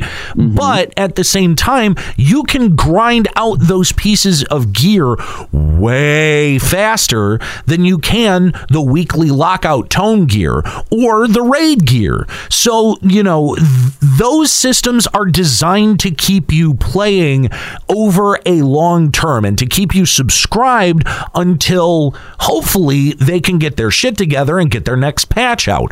But what is unique about Eureka, and what I think people are finding very refreshing, is that they can choose to, if they want, go in and grind that shit out and get it done, or do it over a matter of casually a couple of weeks or a few months, right? Like, dude, I'm like half a level to 20. I've already got my Pazuzu feathers. I unlocked the last part of my weapon. I'm done. Like, I beat Eureka, right? I'm finished. Hooray! And Nemos. Hooray for me. Pagos is coming for you. So, but at the same time, like, I'm totally ready for this for Pagos, right? And this is probably the first time in a long time that you've actually wanted to get to that point where you're ready for the next update. Right? Yes, it's actually kind of a nice feeling to, and the thing is I'm not like stressed out and logged in all the time. It's not something that really takes a massive amount of grind or dedication. It's just it's actually, I think, a very interesting and well balanced design versus what keeps you playing over a long term. And that does, now it's like, okay, now I got to get my tomes to get the shit that's at 350 up to 360, right? So like, I'm actually legitimately playing the game again, and the fact that they're going to continue to support that style of gameplay, dude, I'm fucking in. Moxath, I haven't said that about Final Fantasy 14 in a very long time. Moxath in the chat saying the IMO, the Fate Train method, still needs to be dealt with. It'd be nice if it was. However, given that this is the first area, I actually think that they may leave it because it's an easier entry in, and it's something that if they do the pop item, key item entry, NM things in the next step, you're not going to be able to Fate or NM train that because you probably have to farm up the item somewhere. They could also do, much like they did with an entry key item for 1.0, they could make an instance that goes off of Eureka. So, and I think that that's actually a really cool possibility, right? Like, you're queued into Eureka, and that needs to be one of that and a key item or an item in your inventory are the two requirements to be able to queue into the, a fight with like a primal like entity. I think that's and a great way to challenge a small party or a full party. Yeah, Moxath, it's only an issue if you look at level 20 as the end of it. If they're going to add something in 3.45 and 3.55, but the NM train doesn't exist in those, and level 20 is just the beginning, it's really not that big of a deal. Yeah. So I think that this is remarkably encouraging in my mind. I think I'm finally getting to the point, because remember I mentioned that I'm kind of, I want to do more Eureka. I'm at, I think, level 11 now, but there's a part of me that's still just like, no, you can just wait till the next patch and do it quicker. That's what they've always done. And I'm starting to, I think, finally crest over that to where I'm like, no, get to 20 now. Yeah. So, and the stuff that they're talking about here of what they could be putting into the next one is definitely helping with that. All right, let's go back to our phone lines and talk to Shinjima of Genova. What's going on, Shinjima? Hey, what's up? Hey, thanks for calling Limit Break Radio. What's going on? Yeah, so I haven't called in a while, and I haven't really been keeping up with the show, unfortunately. Sorry about that. But we'll forgive you this time. Recently, I did listen to a bit of the Eureka show, one of them you had back in March, and I'm calling in because this is sort of like my response. And first, I want to ask you guys, what does LBR think of, like, what's the general consensus? Like, I'm getting the vibe that you guys think it's a good direction. But what's your like general consensus? Do you like Eureka? Do you think it's all right? Do you think it's acceptable content? Yeah, I think that it presents a contrast in the way that most other content is handled in FF14, and I think that contrast is good. I think that, you know, we've long identified the monotony that comes along with dungeon, raid, and then Alliance Raid. You know, like, those were really only the 3 sets of content that you could do, right? Like, there were fates, but who's grinding fates as soon as you don't need XP anymore? And then there's hunts, and hunts, the interest in them had really fallen off and continues to fall off. I see very few people interested in doing hunts. I only do a hunt if I happen to be in the same zone when it's cold. If I stumble across one by accident, you know, like, and I think that this was a very interesting way for them to take a section of the population interested in doing content like this and give them an area to do it in. I think that was probably a pretty good idea. It's gotten me to stick around. Yeah. Well, when I first went into Eureka, like, I went in day 1, I was really excited because it seemed, and first I want to say I'm an ex-FF11 player, like, and my favorite thing to do in Final Fantasy XI was, I know a lot of people hated it, I don't know why, but I love to level up different jobs, right? And make groups and make parties and grind mobs and get that chain bonus. And you know, like it felt great to go out, get a group together, get that chain bonus, you know, get mad experience points and level up quick, and then everyone else is looking at like, holy shit, that guy levels really fast, right? How does he do it? And that was my thing in Final Fantasy XI. Okay. So when I went into Eureka, I was actually really excited because the first thing everyone did was they soloed, right? They soloed till like level 3 or 4. You can do that pretty easily. And then we started grouping up together. And then we started doing mob camps. And that was exciting because we're like, I literally had like nostalgia, like a nostalgia wet dream. It was coming to reality, okay? Like, it was, we're sitting there farming mobs in mob grind groups, and, you know, we're trying to figure out which NMs are going to pop from what mobs, and it was all fresh and new, right? So for the first couple of days, I really liked Eureka. Mm-hmm. But my main issue with it is how, and I know it's a lot of people's main issue, it's the NM train, because it invalidates everything that they intend. I believe they intended it to be that they had people enter Eureka with groups, and they find groups, and there's like a whole bunch of different people farming mobs, and then they have NMs pop, and you run to them, and maybe you don't run to them if it's, you know, too low level in NM, but that was the intention, I think. And NM trains just invalidate everything, and there's no reason to have a mob chain mechanic at all if you have NM trains. No, I agree. I think that was probably an unintended consequence of the system, and we talked about this a little bit last week, where this highlights the reason of having a PTR and having a way to test this type of content, so you have ways to see how the content is going to be used by the player base. It shouldn't be open to public testing, right? Like, it shouldn't be when you get the content, that's when we figure all this stuff out. Things like the NM train would have been able to deal with, because they would have gone, oh, okay, well, people are going to level 20 NMs as level 1, and they're still getting XP. That doesn't seem right. But now that it's out, if they nerf that, then everyone would be up in be lighting their fucking hair on fire.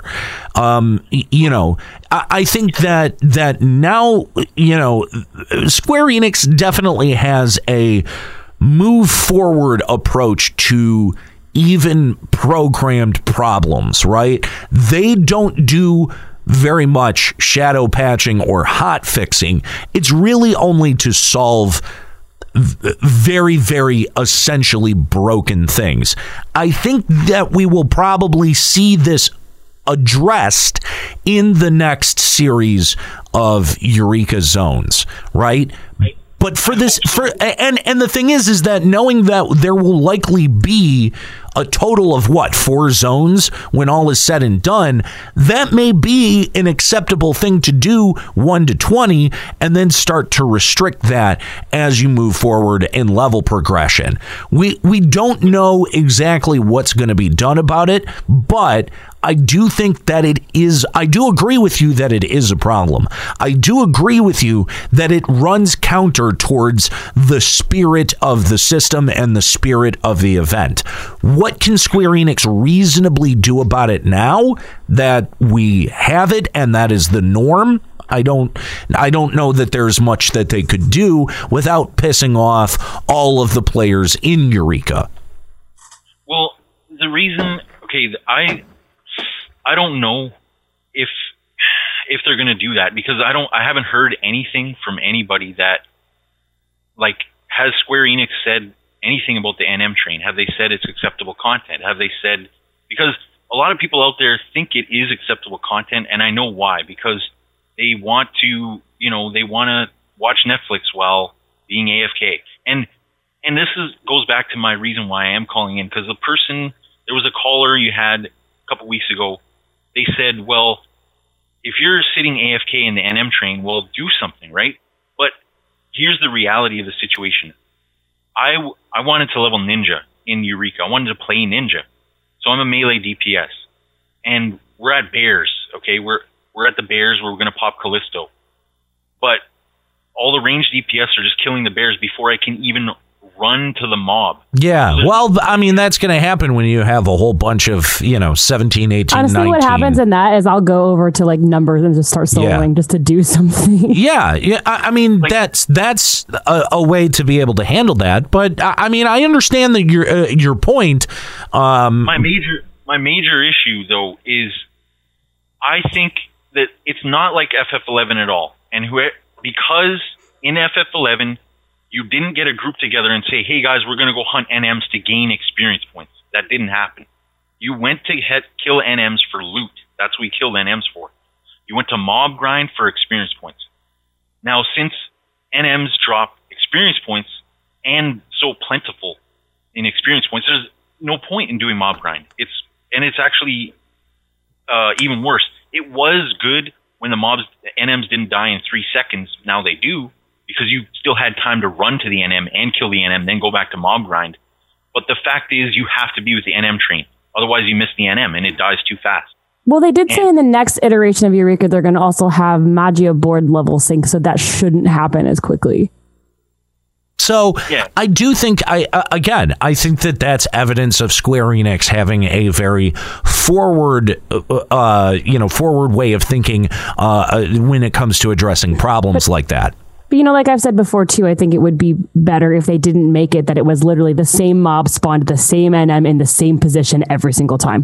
They should shift it around, shift the locations of the mob, shift which mobs will spawn it, shift where it will spawn, just do something, and also give it some more variations. There's only a couple that are even affected by day, night, or weather. Most of them are popped anytime. Right. So that way it's so formulaic and you just go this one to this one to this one. They should just shift it up a little bit, move them around the map, not make it so formulaic, and really, there couldn't really be much of an NM train because you could be banging on something for so long, it wouldn't even spawn the mob you were trying to spawn. So it would be more efficient to split up. So hopefully they'll take that into consideration in the future. Yeah, no, I think that, and again, we've only got 4 bulleted points about Eureka, the next phase of Eureka. I do hope that they go back and revisit the discussion and tell us a little bit more about, some of the unique mechanics that could be employed. But between the way that, some of the S rank hunts are popped, they do have ways of being really creative with this.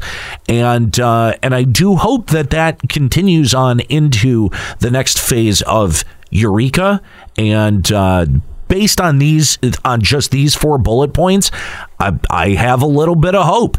Anyway, thanks for the call. Appreciate hearing from you, Shinjima. If you want to give us a call, Limit Break Radio on Skype, 810-515-8715, limitbreakradio.com/Discord. All right. And the other thing, this is going to, I think, take up too much time, but I was actually a little let down by this because I think we talked about it, or about ideas of what the next one should be, but they did mention the next installment of the Ultimate series would be a battle against Ultima Weapon. Is anyone else let down by that? Really? Like, we've had story mode Ultima, we've had normal Ultima, hard mode Ultima, extreme Ultima, and now Ultimate Ultima. It's getting a little silly. I mean, I did think that was a little silly, but also it's coming out in patch 4.31. That is also, I don't think this is the final Ultimate one because the raid cycle is not going to be over by then. Because the next raid cycle is not even coming out to 4.4. What do you mean the final Ultimate? Well, because like in the last set of raids, we only got Ultimate Bahamut. That was, and you only could do that once you finished level 8 of Alexander. Or level 12, I mean, like the very final. No. Nika, the Ultimate series is something that they're going to keep on doing. So there isn't going to be a final Ultimate boss. No, right. But I always assumed it was like after all 12 of the raids were out, this was like the final thing you did. But now they're releasing it after only 8 are out. No, like, I think it's just something that they're going to try and put out every once in a while. That would be cool. It's just weird because now it's not following any kind of formula. So I'm wondering, like, last time we only got it was supposed Ultimate. I mean, what did they build it as is that once you are done with all the raids and have nothing to do, now you have a stronger thing to do because you cannot do Ultimate Bahamut unless you clear 12, like Alexander 12. Right. So now for this one, are you going to have to clear Omega 8 and then there's going to be, you know, the next 4 Omegas come out and then there's going to be another one where you only... But now, here's the thing. Do you have to clear Omega 8 and Omega 12 or just Omega 12? Like, what's it going to be? Because now, like, it doesn't... If they're going to make the Ultimate thing its own series, it should be totally separate from the other raids then. That's probably fair too, actually. Yeah. So I was just a little confused when they said they were putting out an Ultimate boss before the raids were done because I always thought it was once you're done with all the raids, here's the Ultimate thing. What are you talking about, Nika? Because this is like, I assume that it's going to be like Bahamut where you have to beat OS 8. Whatever the current... That's what I'm saying is that it didn't come out until all the raids for that expansion were done. And this one's coming out when there's still one whole set of raid to come. So whatever the current highest tier is, if they're going to give it a lockout, it should just be whatever the current highest tier is. So now I'm just wondering. Hold on. Am I having a stroke? Did Bahamut come out during Stormblood? Oh, maybe it did. Now I'm getting confused. Was it Stormblood or was it no, Heaven's came Ward? Out just before Stormblood. No. Was it Stormblood or was it Heaven's Ward? I'm confused now. Yeah, because you have to beat freaking X-Death EX to get into Bahamut. Yeah. God damn, Nika, come on. I don't even rate it. I know this shit. For some reason, okay, I'm wrong. I'll eat my words. Yeah, for some reason, I thought it came out. Okay, so they're going to be releasing one every single raid tier. Okay. Yeah. And now back to the topic at hand. I think Ultima is a fucking terrible choice. Why? Because we've already fought Ultima like 8 times, and how much more can they do to that fight? They should have picked Ozma. I think they're still probably working on the Ozma one, but yeah, I would have even preferred Ultimate Titan at this point, which was the original one that was actually the very first idea they came up with when they were going to do the Ultimate fight. It's just, I feel like they're just going to throw the 3 primals at you all at once. Like, oh that's boy. Exactly what they're going to do. Yeah. They did say they wanted to make it shorter than Bahamut, but not any less hard, just not as gruelingly long. Mm-hmm. But I just feel like it's just such kind of a cop-out. I would prefer them to pick bosses that we've never had a second go at that would just be fun to see in that Ultimate setting. I think that's why Bahamut was kind of cool. That'd be pretty cool. Yeah, Gilgamesh, Ultros, like there's any number of bosses that they could have like just explored more with, but we're going back to Ultima, I guess. Ookt in our chat room says Warring Triad, and I kind of like that idea. Oh, yeah. All 3 of the Warring Triad, which is how they should have been from the start. At once. Yeah. Yeah. And they're all in their big phase at the same time. Yeah, that would have been fun. It would make all of the graphics cards explode.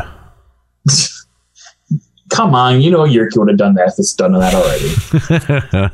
It's true. I mean, Nika, does this do anything for you? Does this move the needle? I know that Ultimate Bahamut was cooler of an idea. Yeah, I think. I agree. I mean, I never was able to clear Exeth with the level of burnout my group was going through before, and so I'm a little bit sad I never got to go into Ultimate Bahamut. But like, Ultima does not. Like, I'm already motivated currently to try to clear, but not because of Ultima. I feel like if it was Ultimate Ozma, I would be much more motivated to get there. Mm-hmm. Like, if it was something cooler, I'm not looking forward to another Ultima. I think Ultima has been overdone. I feel like if it was Ozma, I might even like monitor like the world firsting of it because Ozma's fucking cool. Well, Ultima Ozma, the question is that a full alliance fight or is that a just full party? That's right. That's what they talked about at the fan fest, wasn't it? Yeah. But like, I can't, unless they actually added in free company style rating that isn't just a duty finder, which I don't see them doing anytime soon. I think an 8-man Ozma would be fine. You know what I think? I think they dropped the ball on the Ultimate fights because they could have done something really, really unique and special for Ultimate fights by having them be very, very hard 24-man content. Like, you had to find 2 other raid statics to join with yours to even attempt this fight. That's what they should have done. See, no, I think that honestly, I don't disagree. Like, that's kind of how FF11 shit was. You had to have, a free company or a link shell that was dedicated just for that. Like, the way they would have to do that would be you could only queue up through the raid finder and you could only queue up with the full party or full alliance. But you could not queue up with randoms because you had to work with your free company on a regular scheduled night. You'd only schedule people who could like come on a Wednesday night and you would do it every single week and you progress with the same people. That's the only way it would work. And I want that content. I've been begging for free company content since 2.x. I just don't see them doing that. But the only way to motivate players on that level is to make the rewards worth it. And Square Enix is so squirrely about that I don't know that there's a reward good enough to be able to motivate that many players to dedicate that much time to first clearing all 4 phases of the raid and then going into the ultimate fight. And oh, hey, by the way, you need a full alliance for it. If they were going to do a full alliance, raid on that level, I don't think that there would be much prerequisite. I think you'd be able to just fucking queue for it. Because if you had a whole bunch of prerequisites, that's way too many barriers to entry. Unless those rewards were fucking incredible. That's the only way I would get it done. Stop caring that every single player can do every single piece of content and just understand that, like Ultimate, not everyone's going to do it. So give us content where we have to get in a free company that has a scheduled day and that we have to commit and that we're going to be there and fucking give us that content. And if some people are crying that I have to complete all those other things, then this is not for you. Do the other content. Like, that's a thing. And most MMOs, you pick and choose your content. You don't do it all. But unless the reward is good enough, you're not going to find enough people to be able to populate the fucking event. Yeah, but I still feel like if the reward is good enough and there's a lot of the challenge, if that whole theory that it's the challenge that's the reward, you will never in the entire fucking data center find enough people that are down for doing this. You just won't. I think you would find some people. Really? There are those people who do it for the challenge. Yeah, absolutely. Enough Enough to do it once, maybe. Yeah, once. I think whoever was doing the Savage Coil of Bahamut Tier 2 when it was relevant, those are the people that would do it. All of those people quit the game years ago. They don't exist anymore. I mean, honestly, like it really, like when it's just a full party, yeah, I'm with you. You can find enough idiots to fill a party. A full alliance, that is going to be a way, way bigger challenge. Okay, but it's going to drop an item equivalent to a defending ring or a riddle.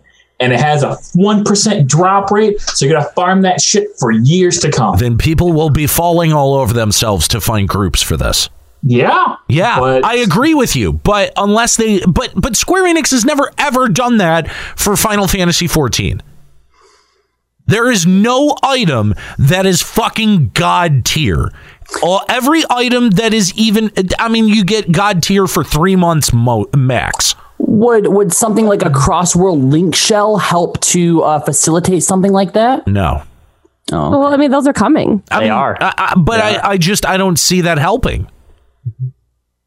I mean, honestly. I do, because then you don't have to find people specifically on your server, and you can still queue in as a preformed alliance without, and it would be the same people every week. You wouldn't just have to re-party find across server. You'd actually find I don't think you would have enough. I don't think you would have enough people. You don't think you could find 24 people across an entire data center? I do. You just need 24 Nikas. That's all you'd need is 24. You need to have it as a schedule, like that. You say, like, okay, this is a group that runs every Wednesday. No one will dedicate that much scheduling and time to something that doesn't have a reward or that gives you a title. No one will. You will not be able to fill an alliance with enough people. You just won't. Sorry. I don't know. It's got to have some kind of God tier item. You might get that one JP group that does it, Nika, but look, even you have trouble filling a normal raid. Sorry, a normal savage raid. Yeah, normal savage, yeah. So, no, I'm going to probably have to agree with a Nero here. Yeah. I mean, it's going to take Square Enix, really making a change in the way that they do their reward system. Mm-hmm. And they're going to have to start considering, we need something that is going to motivate the fuck out of players. And I mean, like, really get them like, I need that shit. And if you're not working for that shit, you ain't shit. Yeah. A glowy mount? Stop it. Stop it. Go away. So the next thing on the list, and this is the thing where I think at least some of my skepticism and negativity comes from. So they're finally introducing the real FF14 app, and that's Jesus. All right, I'm gonna go get a drink. Bye. So this app features a number of useful things, such as access to the market board, inventory sorting, and chatting with friends. Now there is both a free version and a premium version. If you have the free version, you can chat with your friends list. You have a scheduler, inventory management, and access to the market board. But if you pay the premium fee, which I believe is $5 a month, you get another retainer and saddlebag management, and it doubles your saddlebag capacity. And apparently there's also login bonuses as well. This seems... I'm not complaining about a premium version existing. I'm complaining about the price on a monthly thing. I think I would pay a $10 or $20 one-time fee. I don't think it needs to be a monthly thing. $5 a month? Are you fucking kidding me? That's ridiculous. Are you shitting me, Square Enix? God damn it, that pisses me off. To anyone out there who doesn't think that Square Enix is bleeding you and doesn't think that they could operate on a fucking free game at this point, first of all, look at how much they add to the cash shop monthly. Exactly. Okay. Some of that bullshit is, and then take into consideration you're paying $12.99 a month. If you have one or two extra retainers, that's another $2 per retainer. Yep. And now they want you to pay another $5 a month. A month. Monthly. Okay, but if you don't like it, then you don't have to buy it. I mean, especially because all of the crucial things are actually in the free version. Like the scheduler and chatting with friends list already helps with raid organization and anything that you need to do. But like inventory management is nice and market access. Like everything you'd want in a companion app is free. But Square Enix fucking promised us more inventory, and now they're saying, okay, well, if you want more inventory to fix the problem that we created, shell out $5 a month. pay for it. No, what's even worse than that is how many times have we heard, but it's so hard to do extra inventory. And we've gotten it, right? But then suddenly this thing that's so hard to do, if you pay $5 a month, you can have some more of it. I just like they've been talking about this app for years. Since 2.0 relaunched, they were talking about this app. You mean to tell me it's taken 4 years to develop and enough money that you feel you need to charge your player base $5 a month to have access to it? Get fucked. I need to make a correction. Taliesin in the chat saying that you don't actually get a free retainer. It just ups the maximum amount of retainers. What? I hope that is not true. You can pay another $1.99 for another that can't be true. Really? That is insane. Citation. I don't believe that. That's fake. Taliesin, do you have link to anything that definitively says that for us? Because that's ridiculous. Have you ever wanted to pay upwards of $50 a month to have access to a digital world that has objectively not all that much to do by the time you've reached level cap? Well, then here's Square Enix's Final Fantasy XIV. God damn it. This is fucking correct me if I'm wrong, stupid. but people were talking about Strife says it's real. It was in the interview. No, I refuse to believe it. But Strife says so. I believe Strife. I believe Strife way more than I believe you. I know, because clearly I have wrong information. But think of someone was pensioning on one of the Facebook groups back in FF11 when we bought the security token. It was a $10 one-time fee and also came with like a saddlebag, right? It came with increased inventory. It was a one-time $10 fee. And it came with the security token and an increase. It really helped you to keep your account safe and secure. It was a good purchase. It was a great purchase. App. It was. For $5 I feel like a month, I should get that fucking iPhone case and put it on my phone.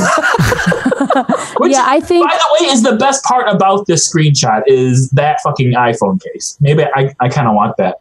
I'm going on Etsy right now. Another $20. It's probably like $15. If this was like a $20 one-time fee, I would pay it because after 4 months, then technically it would be, pay for itself. Paying $5 a month is stupid. And they're also saying, so you buy an extra saddlebag, you put a whole bunch of shit in it, and then your payment on your premium lapses, and now you suddenly can't access your raid gear, and then people are all of a sudden bitching and sending GM reports. That's the problem that I have. Why would you ever put your raid gear in there? Because someone's going to do it and start bitching about it, and Square Enix has to cover their bases. That sounds like a whole lot of your fucking problem. Another thing, we just got the chocobo saddlebags, and now suddenly we're getting the ability to double our capacity. No. We had our saddlebag capacity halved so we could pay for the other actual half. Yep. There you go. Bingo. You're this is the thing. You've got to understand that when Square Enix says, well, it's difficult to program for about 3 years, and then when you get it, they only give you half because they put the other half behind a $5 a month paywall. How does this not piss off the entire fucking fan base of this game? It should. It kind of has been. I've seen people bitching about it on Facebook. I have too. Honestly, I think it's ridiculous to even ask $5 a month. $5 one-time payment. I'm fine with that. If it was a $1, even if it was a $20 one-time payment, I would pay it. But even a $1 a month, I feel like is still stupid. A monthly fee should not be a thing for an app. That's $12 a year. That's actually not that bad. It's not as bad. But $5 is really unreasonable. They are going to be making so much more money off of those Omni crafters who not only are they going to buy this, be able to use outside of the game, they get all these additional retainers now as well. This is ridiculous. This is fucking ridiculous. I don't understand anyone who Omni crafts in this game to get money, which is effectively worthless. I don't know that they do it necessarily just for money. Well, hold on. It's not just for money. I think that people do it because they also enjoy decorating and shit. We got an email one time about someone who became an Omni crafter to help their friends' entire link shell. State Farm is there with a donation.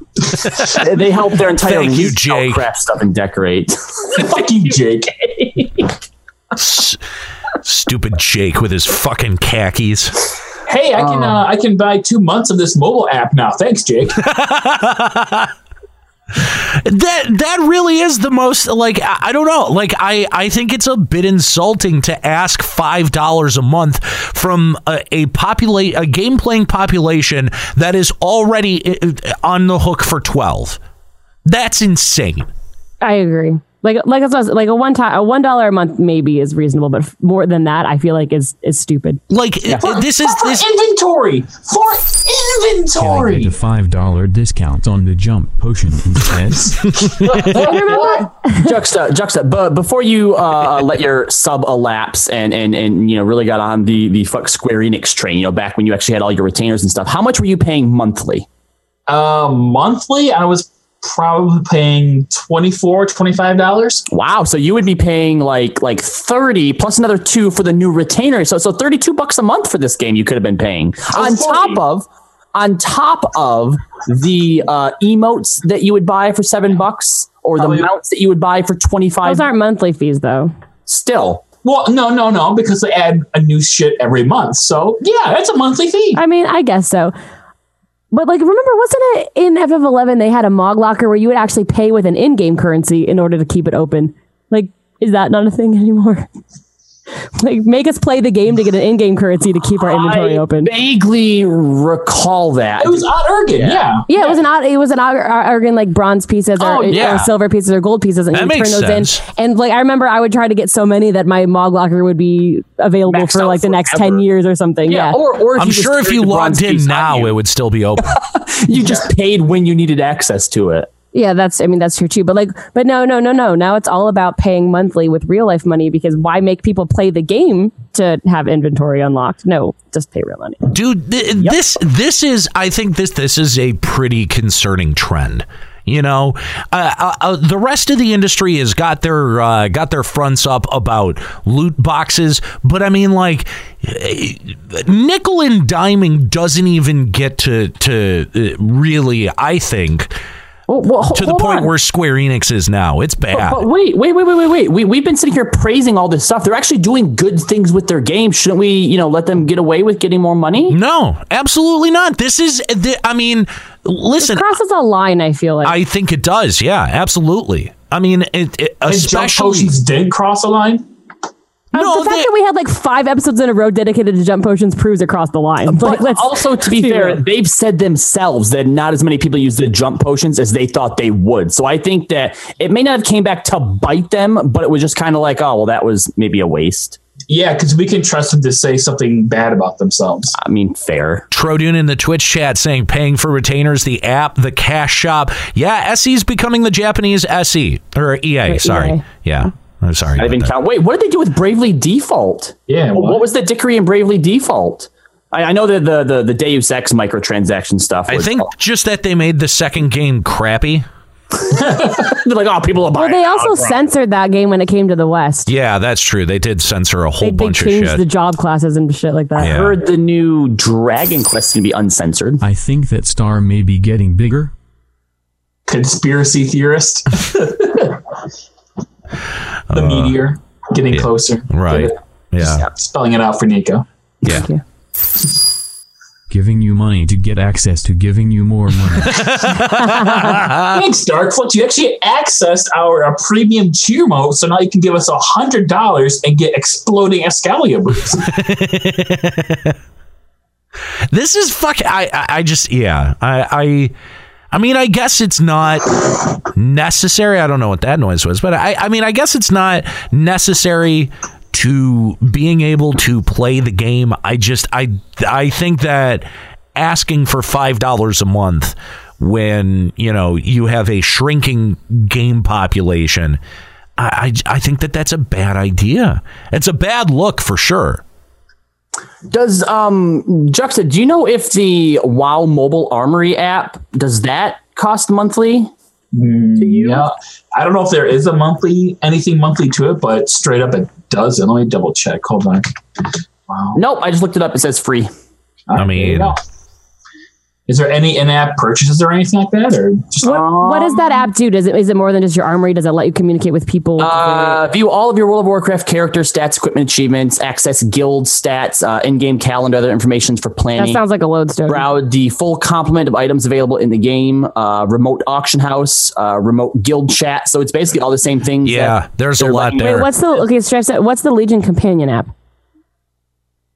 Because the Armory app almost just sounds like what you get on the Lodestone already. What's the Legion app is lets you do in-game stuff as well. Yeah. Okay, so that's more like in Legion. They're kind of like retainers, except way better because they give you useful stuff, and you can do them on the app for free. And none of that costs money. None of it. Nope. Yep. So I guess the question is, if these apps for World of Warcraft gave you more inventory, would World of Warcraft charge you for them? Good question. I mean, is that I mean, what are we really paying for $5 a month? I think that's a fair question. Why does it have to be monthly fee instead of one-time fee? Just all you're paying for is basically to have access to some of the game when you're not at the game.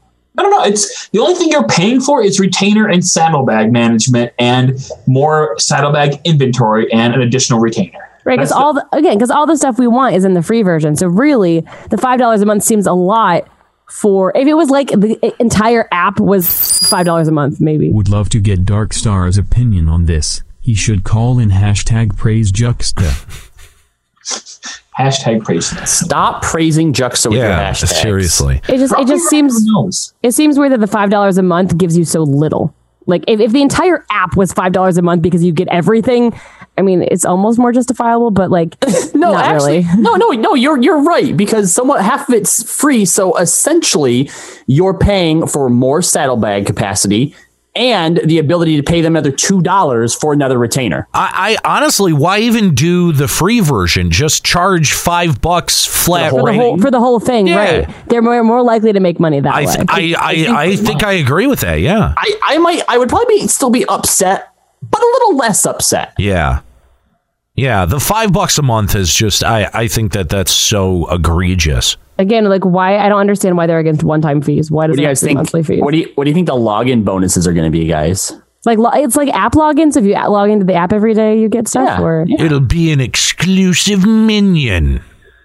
100 gil. I think it'll be like what's the shit that you have to pay your retainers? I have like Ventures. They give you little venture tokens. Here you go. Thanks for logging in 5 days in a row. I mean, actually, free ventures wouldn't be too bad of it. Are you kidding? I have 5,000 of them. Oh, then you don't use them enough because I'm always running out of ventures. Then you don't turn in gear enough. I turn in gear all the time. Not enough. A few other small notes. There are some PvP changes. They're putting in that daily campaign rotation that I mentioned a few shows back. Adjusting the HUD of Feast. You can see other players' buffs and debuffs. And they're finally doing the revision for the Crystal Tower training grounds because apparently one lane was more favored than the other ones or something. Great. Yeah. Crafters can look forward to a new custom delivery client or custom delivery clients. I don't know, some stupid crafting thing. No, that's another one of like how we had Chloe and then we had whatever. So like there's another one now. Yeah. Awesome. Mannequins will be added as well as a guest book, so you can see who's been stalking you inside your house.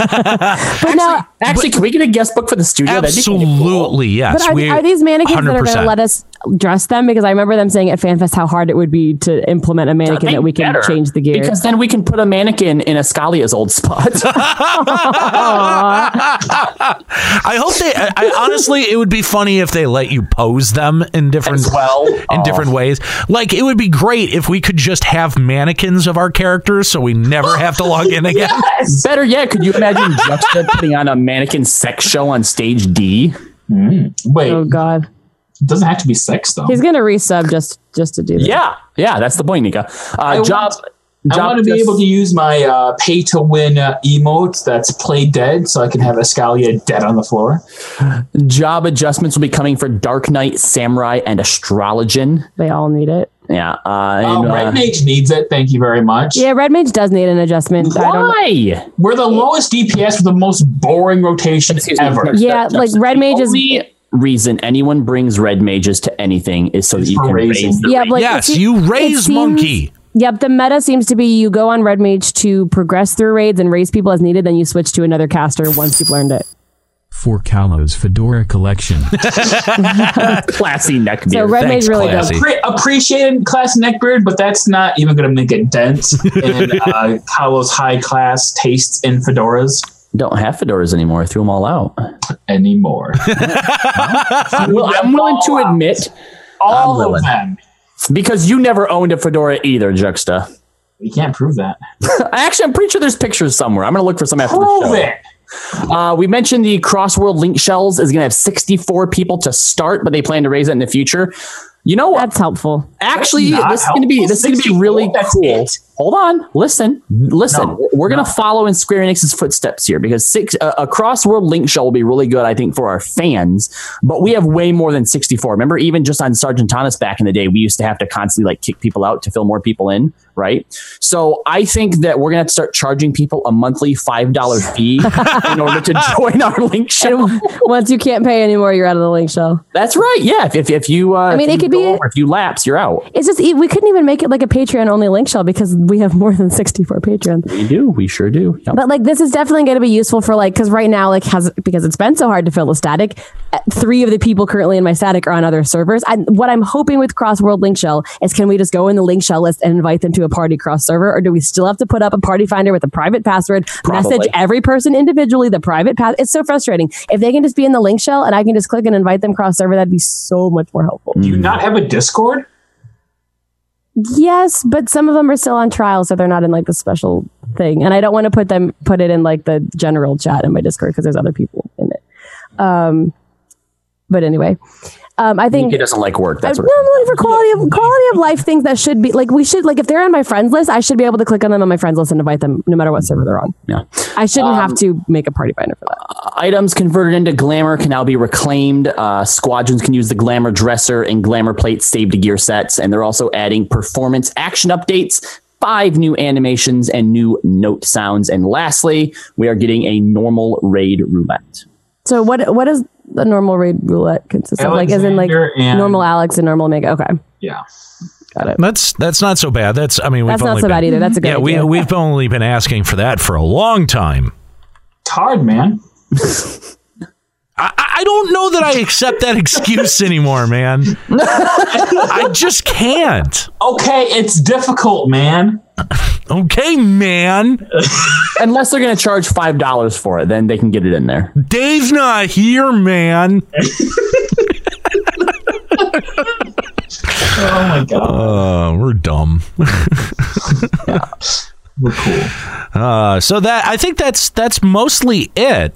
Right? Like that's mostly it from the live letter. So what do you think is going to come in part 2 then? Do you think they're going to give new content or just like talk more about what Eureka actually is going to be? Or I really hope that they're going to expand a little bit more on what we can expect with Eureka. The next I want to hear more Eureka. about Heaven on High too. I wouldn't. I think that's probably like the fact that they addressed both of those things and said.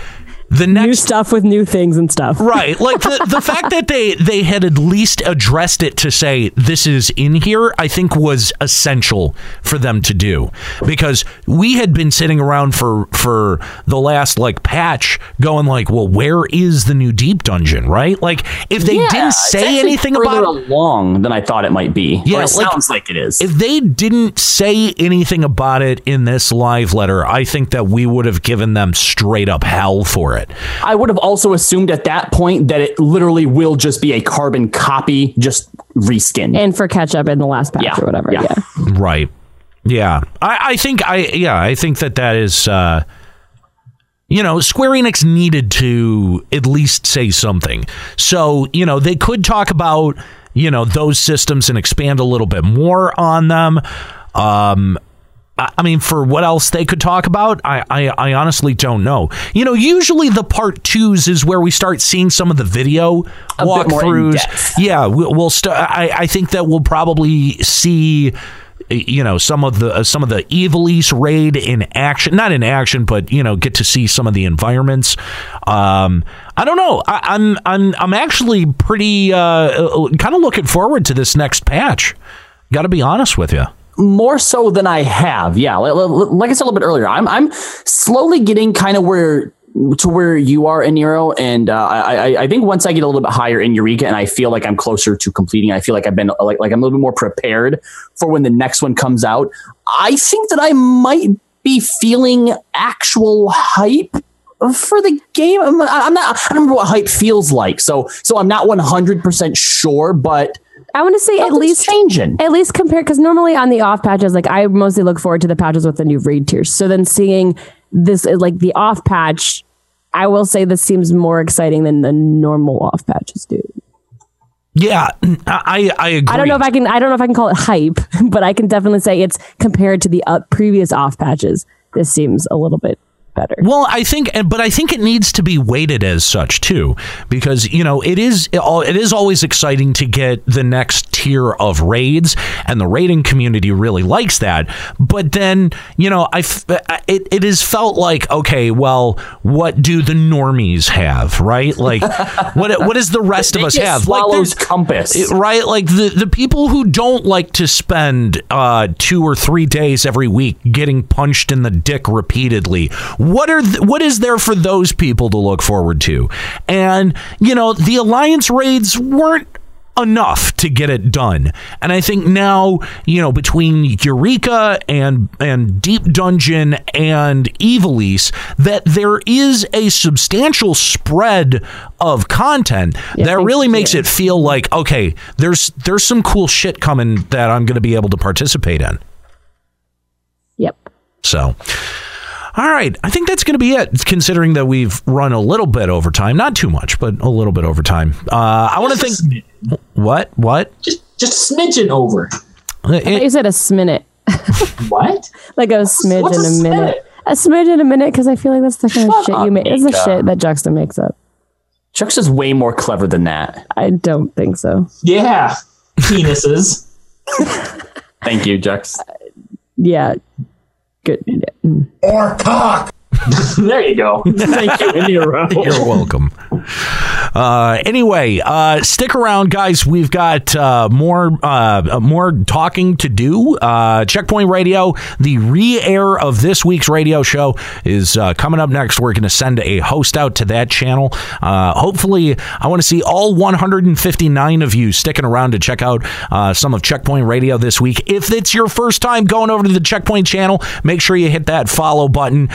We're doing a lot more than just the show there. We've also got episodes of Low Team Damage, our talk show for Overwatch and Overwatch League. We've also got gameplay of Overwatch, Assassin's Creed Origin, Far Cry 5, PUBG, and a whole bunch of other stuff. Hit the follow button when you get there. That's twitch.tv/Checkpoint Radio. Guys, thank you so much for your calls today. Shout out to Shinjima as well as Hazel.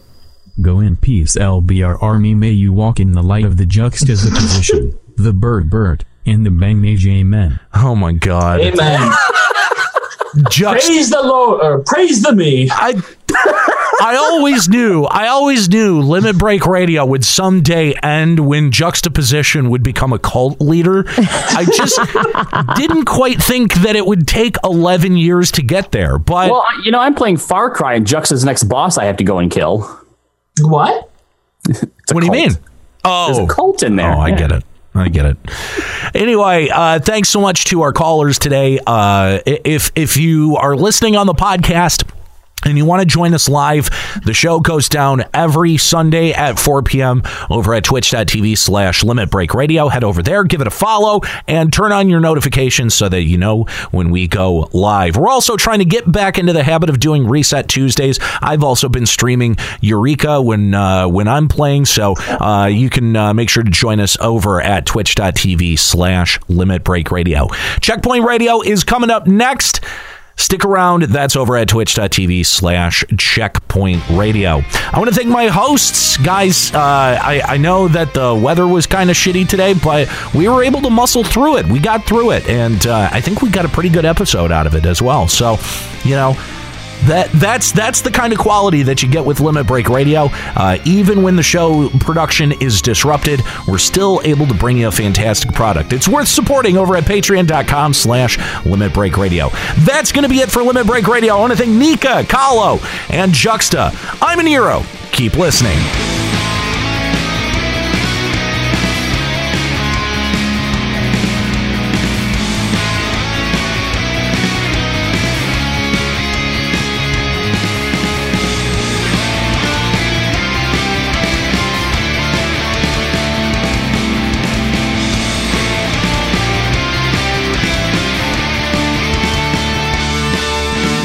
Limit Break Radio is a production of LimitBreakRadio.com and Bender Media Productions. This episode was produced by Kahlo Landis, Juxtaposition, and Kooky Persona. Final Fantasy XIV and Eorzea are trademarks of Square Enix. Funding for Limit Break Radio is provided by Miri Kennett, Nexian Theta, Hirsch Fersch, and fellow Limit Break Radio listeners. To support Limit Break Radio, visit patreon.com/Limit Break Radio. Opening music in this episode from Daniel Lambie. Listen to Man with the Machine Gun and other great tracks at facebook.com/Daniel Lambie Metal Gamer. Closing music in this episode provided by Husky by the Geek. Listen to this and other great Final Fantasy XIV and video game rock covers and original music at facebook.com/Husky by the Geek. In-game graphics for Limit Break Radio's Twitch stream are provided by Diamond Multimedia. Check out their line of AMD graphics cards and other hardware at diamondmm.com. Limit Break Radio and its hosts are solely responsible for its content.